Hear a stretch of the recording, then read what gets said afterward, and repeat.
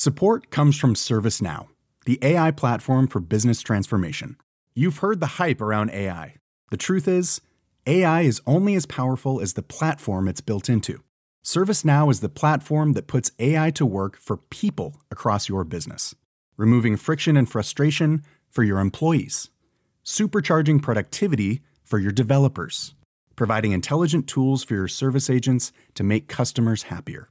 All built into a single platform you can use right now. That's why the world works with ServiceNow. Visit servicenow.com/AI for people to learn more.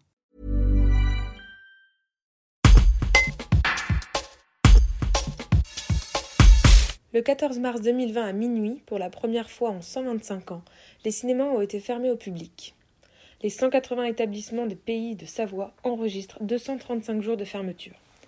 Les gérants ou patrons de salles ne comprennent pas pourquoi ils sont maintenus fermés alors que les commerces sont ouverts. À cet état des lieux catastrophique pour les salles obscures s'ajoute un flou total sur l'avenir. David Marguin, patron du cinéma Voltaire et président du syndicat des cinémas des Pays de Savoie, demande au gouvernement, à minima, un calendrier pour organiser leur réouverture, un horizon, une perspective. Un reportage de Catherine Mélier. Le constat, il est malheureusement dramatique. Pas d'horizon, pas un semblant d'ouverture dans le futur. Les situations économiques deviennent vraiment très critiques pour certaines salles de mon syndicat. Nous sommes bien sûr tous derrière les salles en tant que président et en tant que syndicat pour aider au maximum ces salles de cinéma pour que, à la réouverture et surtout pour dans le futur, qu'elles ne restent pas au bord de la route.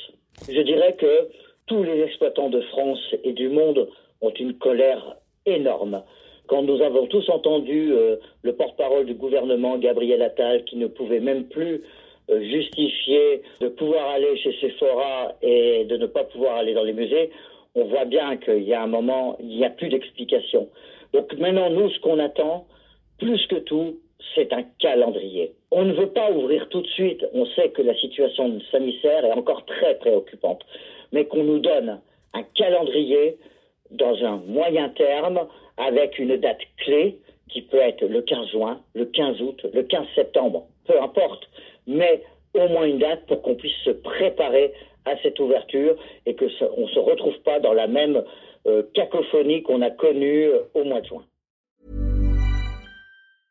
Brought to you by Lexus. Some things do more than their stated functions, because exceptional things inspire you to do exceptional things. To this select list, we add the all-new Lexus GX. With its exceptional capability, you'll see possibilities you never knew existed, sending you far outside your comfort zone. But as much as the GX challenges you, it also spoils you. Its intuitive technology and luxurious features mean that wherever you go, you'll never go without. Live up to it. The all-new Lexus GX.